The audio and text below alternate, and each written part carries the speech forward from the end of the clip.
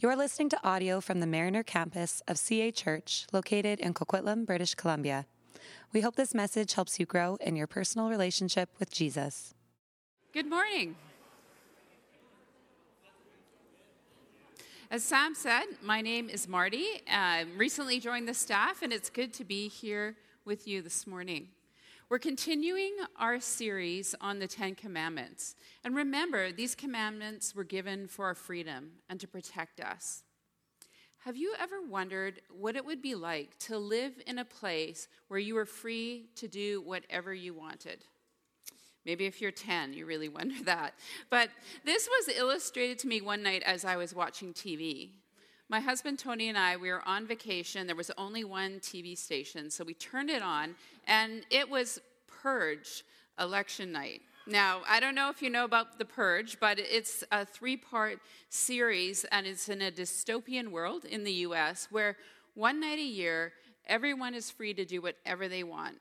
No crimes, there's no illegal things, and there's no emergency services. And so one night a year in The Purge, people terrorize their neighbors. They loot, and they steal, and they murder.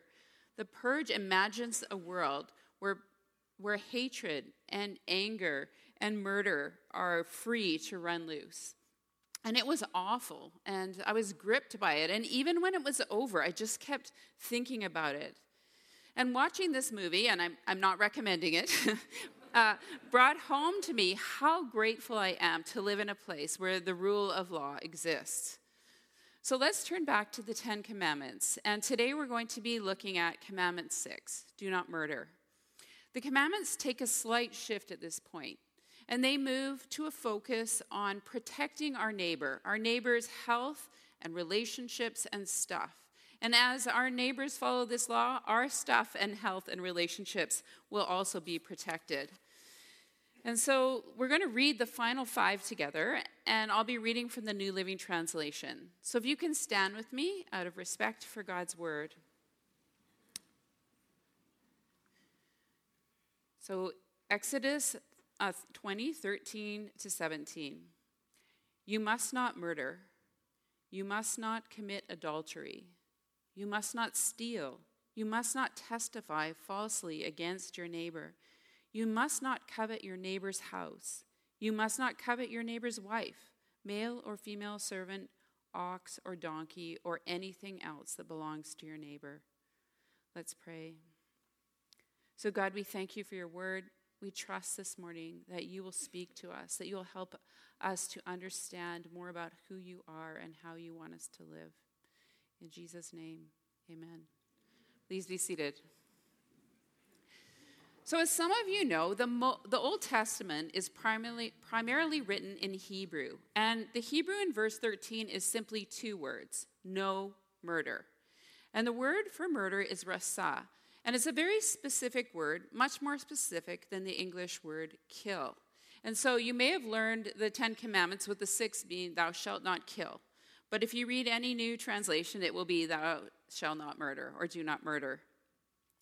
And in the Old Testament, rasa was focused on intentional murder or manslaughter, so mistakenly murdering someone. And the consequence for intentional murder was death. This word focuses on violence from one person against another, and it doesn't include things like capital punishment or killing in war. Now remember, these 10 commandments were given to bring freedom to the Israelites, to enhance and protect life. So how does this commandment, do not murder, bring freedom? I'm married to a South African, and it's a beautiful country, but it's not a country where the basic commandment, do not murder, is respected. And many in South Africa have experienced the terror of home invasion. And most people have a friend or family member who's been murdered. And in homes in South Africa, there are electric fences. There's bats and stun guns at the ready. And some houses even have burglar bars that lower down outside your bedrooms. You lock them at night. So if someone breaks in, they can steal your stuff, but not kill you. And when our South African family comes to visit, they experience a new kind of freedom. First, they experienced the freedom to think about other things besides life and safety.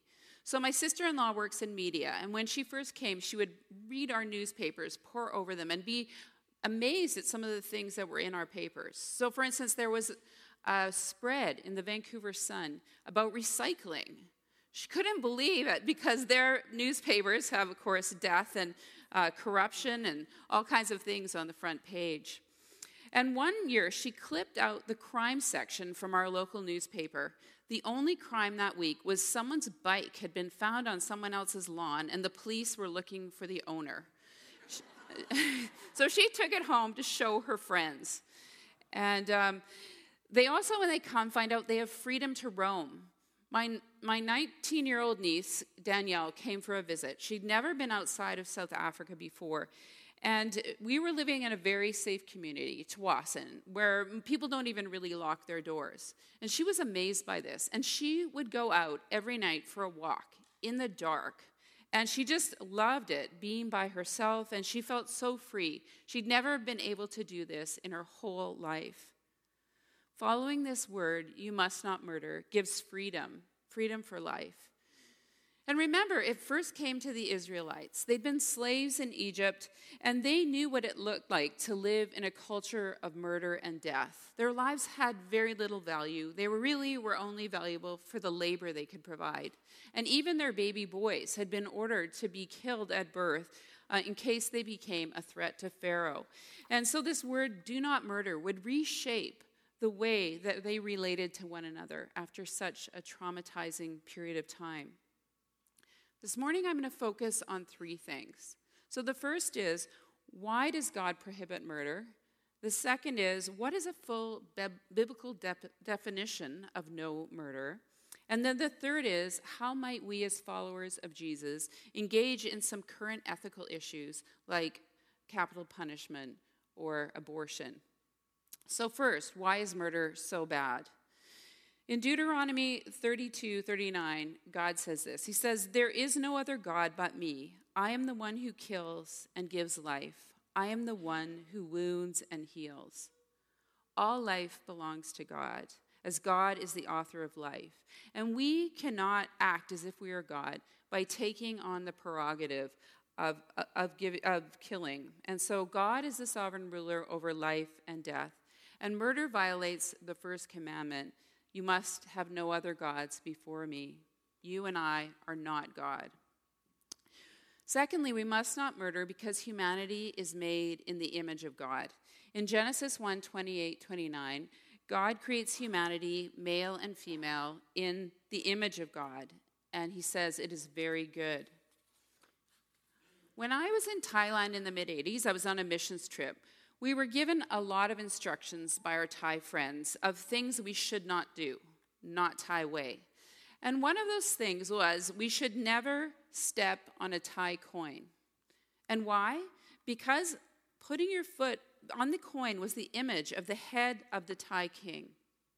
And putting your foot on the image of the head of the king is a terrible disrespect to the king. And it must not be done. And foreigners who had done this had even been attacked. And likewise in Judeo-Christian thought, murdering a human is murdering someone who is made in the image and likeness of God. And in the image and likeness of the King of all creation. And it's a terrible disrespect to the Creator. The murderer defies God by attacking God's image. And in Genesis 9:6, it says, if anyone takes a human life, that person's life will also be taken by human hands. For God made human beings in his own image. The third reason we must not murder is because murder is the ultimate betrayal of love for our neighbor. It's a violation of justice and our neighbor's right to life. And finally, we must not murder because murder degrades and dehumanizes the murderer. And so murder represents a form of slavery to your passions, not being able to control yourself. And it veils the image of God in the murderer. And instead of the murderer imaging God, the murderer images the evil one. In Genesis 8:44, Jesus accuses his enemies who are trying to kill him of being like their father Satan, the one who was the murderer from the beginning. So as we've been journeying through these 10 commandments, you've probably recognized that following the first 5 commandments is very difficult. And in contrast, do not murder seems relatively easy for us to keep. We live in a safe country. We're not on the edge of life and death as these ancients were, or as many people are today. And we can easily avoid killing someone. And so today you might be thinking to yourself, yeah, this is a commandment I can really keep. But I think we all have a deep-seated instinct towards vengeance, an eye for an eye, a life for a life. And it makes sense in our hearts. You hurt me, and so I'm going to hurt you. And we can spend years nursing a grudge. Murder comes out of this kind of seething resentment that has lasted for years. Or it can happen in an instant, such as an overwhelmed parent with a crying infant. Parker Palmer suggests that violence is what happens when we don't know what to do with our suffering. And although most of us will be able to resist murdering someone, as you read the whole of Scriptures, you'll find out that this command, do not murder, is the minimum call on the respecting the image of God in another person. The minimum call. So let's move on to this second point and look at a fuller definition of what it means to not murder.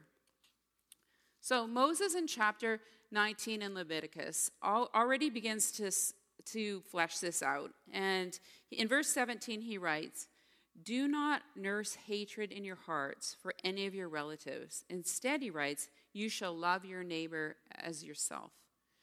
And Jewish rabbis talk about this commandment, do not murder, and they expand it to include protecting and providing for others.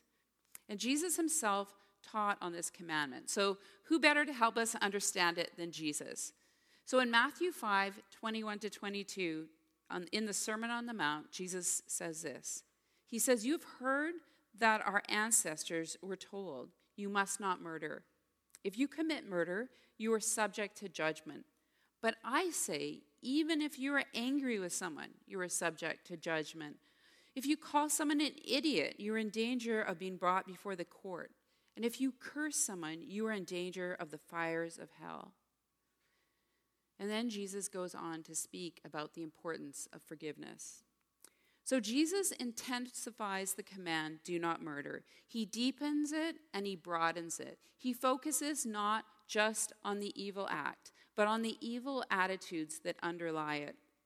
And other New Testament writers pick up on what Jesus is saying here. And his disciple John in 1 John 3:13 writes, anyone who hates his brother is a murderer. And in 1 John 4:20, it is impossible to hate your brother and to love God.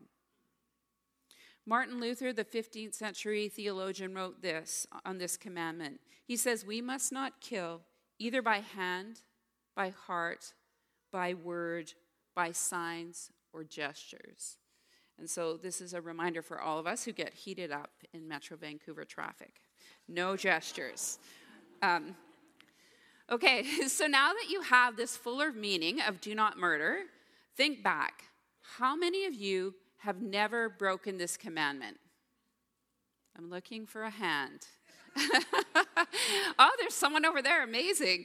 So yes, we have all broken this commandment. And in the Sermon on the Mount, Jesus introduces a new way for his people to live. In Matthew 5:9, he teaches people this. He said, blessed are the peacemakers. There's a call on followers of Jesus to do more than not murder, but to heal, to preserve, and to restore life. In Exodus 21, the next chapter after the 10 Commandments, Moses introduces another law. It's the law of reciprocal justice. And this is a guide for the kind of retaliation allowed by the people of God. So you can only take one eye for one eye, one tooth for one tooth, one life for one life. But in Matthew 5:38-39, Jesus reverses the law of retaliation. And he says that for those who follow him, there is no more payback. And then he goes on in verse 43 and 45 to expand Moses' requirement for loving your neighbor. And he says this. He said, you've heard the law say, love your neighbor and hate your enemy. But I say, love your enemies. pray for those who persecute you, and in that way you will be acting as true children of your Father in heaven. The opposite of murder is love and forgiveness. And Jesus calls his followers to forgive in the same way he does. And Jesus models this. He models this ultimate forgiveness for enemies when he goes to the cross and he prays, Father, forgive them, for they know not what they do. So we are not to murder, because instead, as we experience Jesus' love and forgiveness, we are meant to pass it on and represent the life and character of Jesus to those around us. We are not just meant to ask the question, is Sam made in the image of God, and so I shouldn't murder him? But instead, we're to ask the question, for me, as someone made in the image of God, how should I treat Sam? That is the question. So loving your enemy and forgiving those who've hurt you is very difficult. It is very difficult, especially when the person who hurt you is not sorry for what they've done. So I want to tell you a story. It's a story I recently heard. It's about a man named Yohanna Katanako. He's a Palestinian theologian and pastor, and he'll be teaching at Regent College later this summer. But Yohanna had grown up in the midst of deep-seated conflict between Jewish Israelis and his people, the Palestinians. And in university, he was an active atheist. Then there was a miraculous event, and he came to become a follower of Jesus. And he began to read the Bible. He started it in the New Testament. And he pretty quickly got to Matthew 5, this verse on loving your enemies. And when he read this, he clearly knew that this was addressing his politics and would apply to his attitude towards Israelis, and particularly to Israeli soldiers. And he responded with great anguish, and he prayed, Jesus, you are asking me to become a traitor. One day he went into a Christian coffee shop, and he found a flyer entitled Real Love, and it was written in both Hebrew and English. And it had a quotation on it from Isaiah 53. And this is a portion of Scripture widely believed by Christians to predict Jesus' sacrificial death. And it talks about his gentle spirit and his willingness to offer himself for his people. And Yohanna thought to himself, I can't love my enemies, but what I will do is I'll take this flyer and I'll put it with my ID card, and every time I'm stopped by Israeli soldiers, they'll open it and they'll see this, and they will ask me about it. And I will not lie to them. I will not tell them I love them, but I will at least say, this is how my God wants me to treat you. And so he did that. He put it in his ID card, and every time he got stopped, they would open it, they'd ask him about the flyer, and he'd talk to them about Jesus. And he said after a period of time, his heart began to change, and he actually began to pray, God, let them stop me so I can talk to them about Jesus. But one night, he was very tired. He'd been working all day at his church, and he just wanted to get home. He was walking home, and he saw 3 Israeli soldiers, and they called him over. And he was quite flustered, and he said he started to unzip his jacket, and they thought he was going for a gun. So they pulled out their machine guns, and they pointed them at his head. And all of a sudden, he put his hands on his heart, and he said, I love you.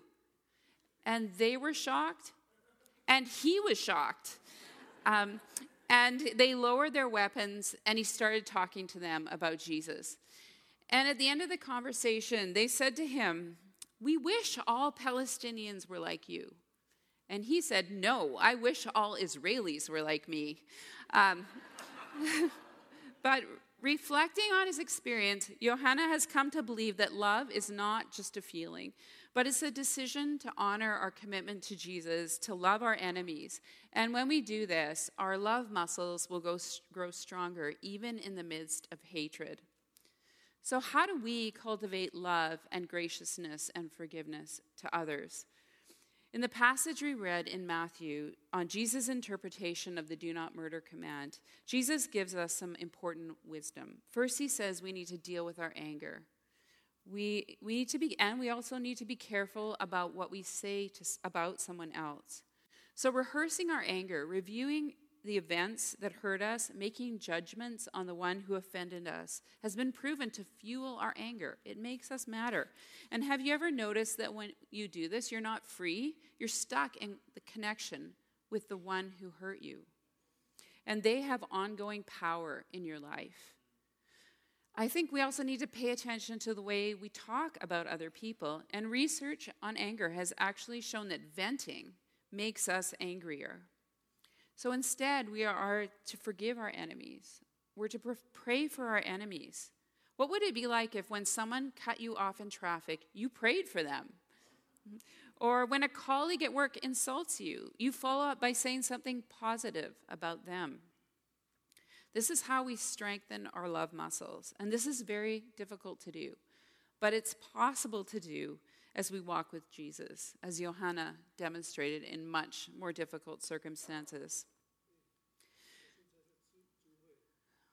So now that we've looked at why murder is bad and the fuller meaning of do not murder, I'd like to look at 3 specific ethical issues.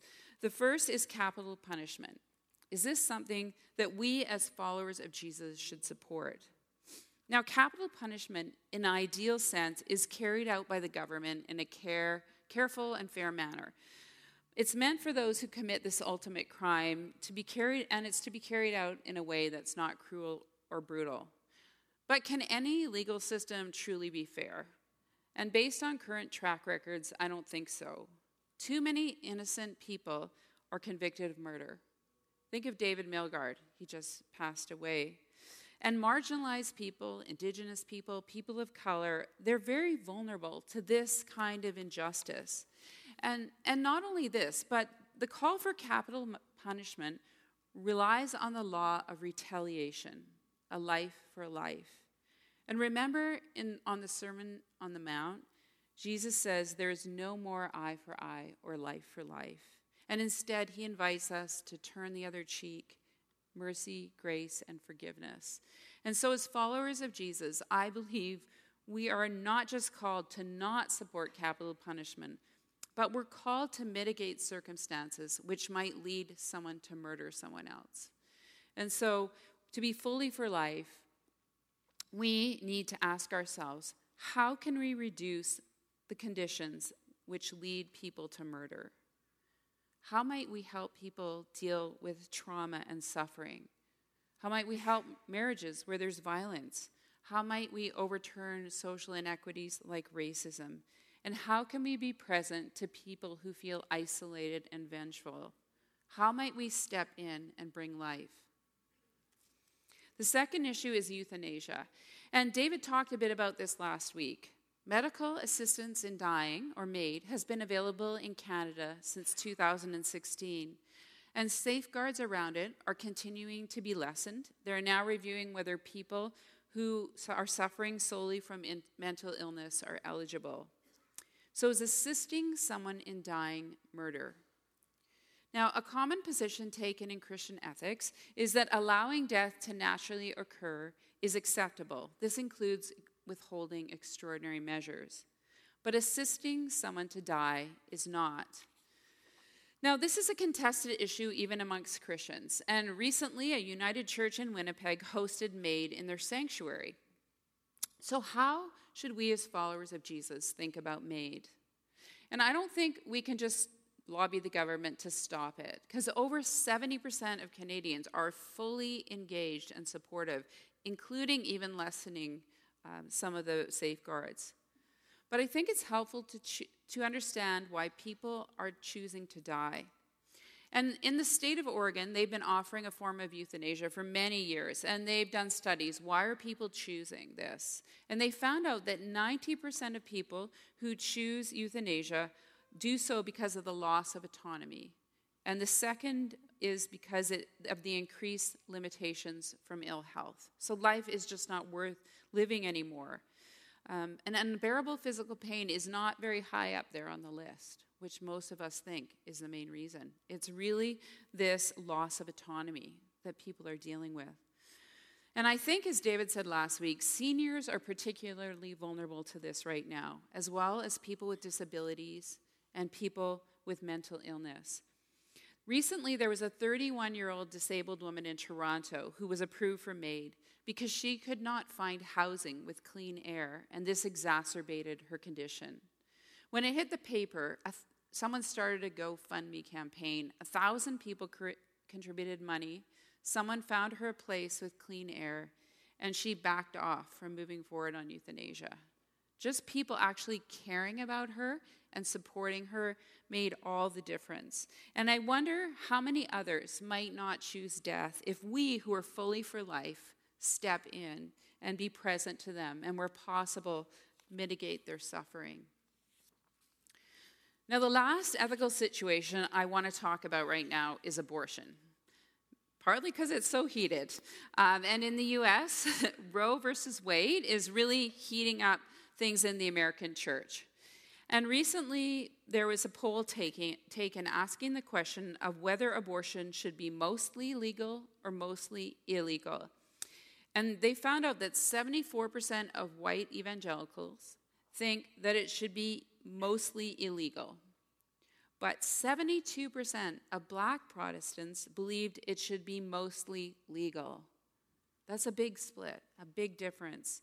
And this conflict in North America often centers around bodily autonomy of women. And women rightly have a lot of fear around losing choice over their bodies.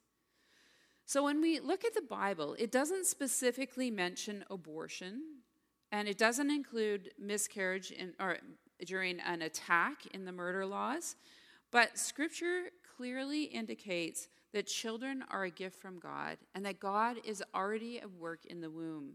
It also condemns child sacrifice. And I don't think it's surprising that abortion isn't mentioned in the Old Testament, as infertility was a huge issue and children were considered an amazing blessing from God. So I think abortion would have been unimaginable. And as the church launched in the first century, it moved from a primary Jewish culture into the Roman culture, where abortion and child abandonment were very common. And in the very early writings of the church, they begin to set prohibitions around abortion and infanticide. And Christians were known for going around and finding abandoned babies, rescuing them, and bringing them into their homes. Historically, abortion has been allowed by the church only when the mother's life is at risk. And again, that began very early. So a principle to consider as we think about abortion is, as Christians, we always ought to err on the side of the weak and the voiceless. And this definitely includes unborn children, but I think it also includes vulnerable mothers. So as followers of Jesus, we affirm the sacredness and value of life, but we also affirm the value of choice. It's part of freedom. It's part of what makes us human. And so we have these two things in conflict. I have a number of close friends who opted for abortion in their teens and 20s. Now they're in their 40s, 50s, and 60s, and they live with deep regret. They made a choice when they were vulnerable and desperate, and it seemed the best at the time. But I think at that point, they made this decision mostly based on the lack of resources or imagination about how things could be different. And giving women a choice means that there must be good choices besides abortion. And so what if, instead of spending all our time or energy judging people or trying to change laws or protesting at clinics, what if we offered women who could not afford to raise a child other options? What if we addressed the issues that caused abortion? So we offered to provide subsidized housing or daycare or relational support. How might that change decisions? And I greatly admire pregnancy option centers in BC because they actually do this. They step in relationally, financially, and practically support women with unplanned pregnancies so they can keep their babies. This work is truly in the spirit of do not murder. So in summary, the commandment, you must not murder, is about more than purposely not ending the life of another human being. It's not enough just to stop violence, murder, abortion, euthanasia, capital punishment. We need to pursue redemptive alternatives to these things. That's what the church is called to do. We are required to defend the life of those around us, to promote their best interests, and to be ready to ward off harm. Now, as I close this morning, I want to remind you again that the sixth commandment was given because God wants us to be free. He wants us to be free from the destructive powers of anger and hatred and violence so that we can flourish. And this commandment comes out of God's love for you, for me, for us, for the world. And so imagine a world where one day it is free from hatred. And one day when Jesus returns, we will no longer need to imagine this because there will be a world free from hatred. But for now, those of us who are followers of Jesus are invited to live this future reality in the present. This is not something we can do on our own, and it may feel overwhelming to you, but Jesus has provided a way for us, and it's through the cross. And so as we come to Jesus, we come with our failures and our inability to love well. We confess that, and we receive forgiveness, and then we invite the Spirit to fill us and empower us so we could love people in a way that we could never do on our own. Today is Pentecost Sunday. It's a Sunday where the church remembers the Spirit being given to the church. And love and peace are the fruit of the Spirit. And so as we allow the Spirit to fill us, rather than jealousy and anger and envy, the fruit of love and peace will be built in us, and our love muscles will grow, as Johanna says. So let's pray. Let's invite the work of the Spirit in us. Jesus, we thank you for the way that you model to us this new way of being. Love your enemies and do good to those who hurt you. Jesus, we thank you for going all the way to the cross and offering yourself on our behalf, that you forgave us whose sin put you there. God, we thank you for the freedom that you give us, for the forgiveness that you give us. We thank you for your Spirit who lives within us, and we pray that you will fill us with your Spirit, that you will develop the fruit of love and peace in us, that you will enable us to love our enemies as ourselves. We ask this in Jesus' name. Amen. Thanks for listening to this message. If you've been listening to our sermons, but you're not a part of a church community, we would love to have you join us. You can go to cachurch.ca to find out more about getting involved in the life and mission of CA Church.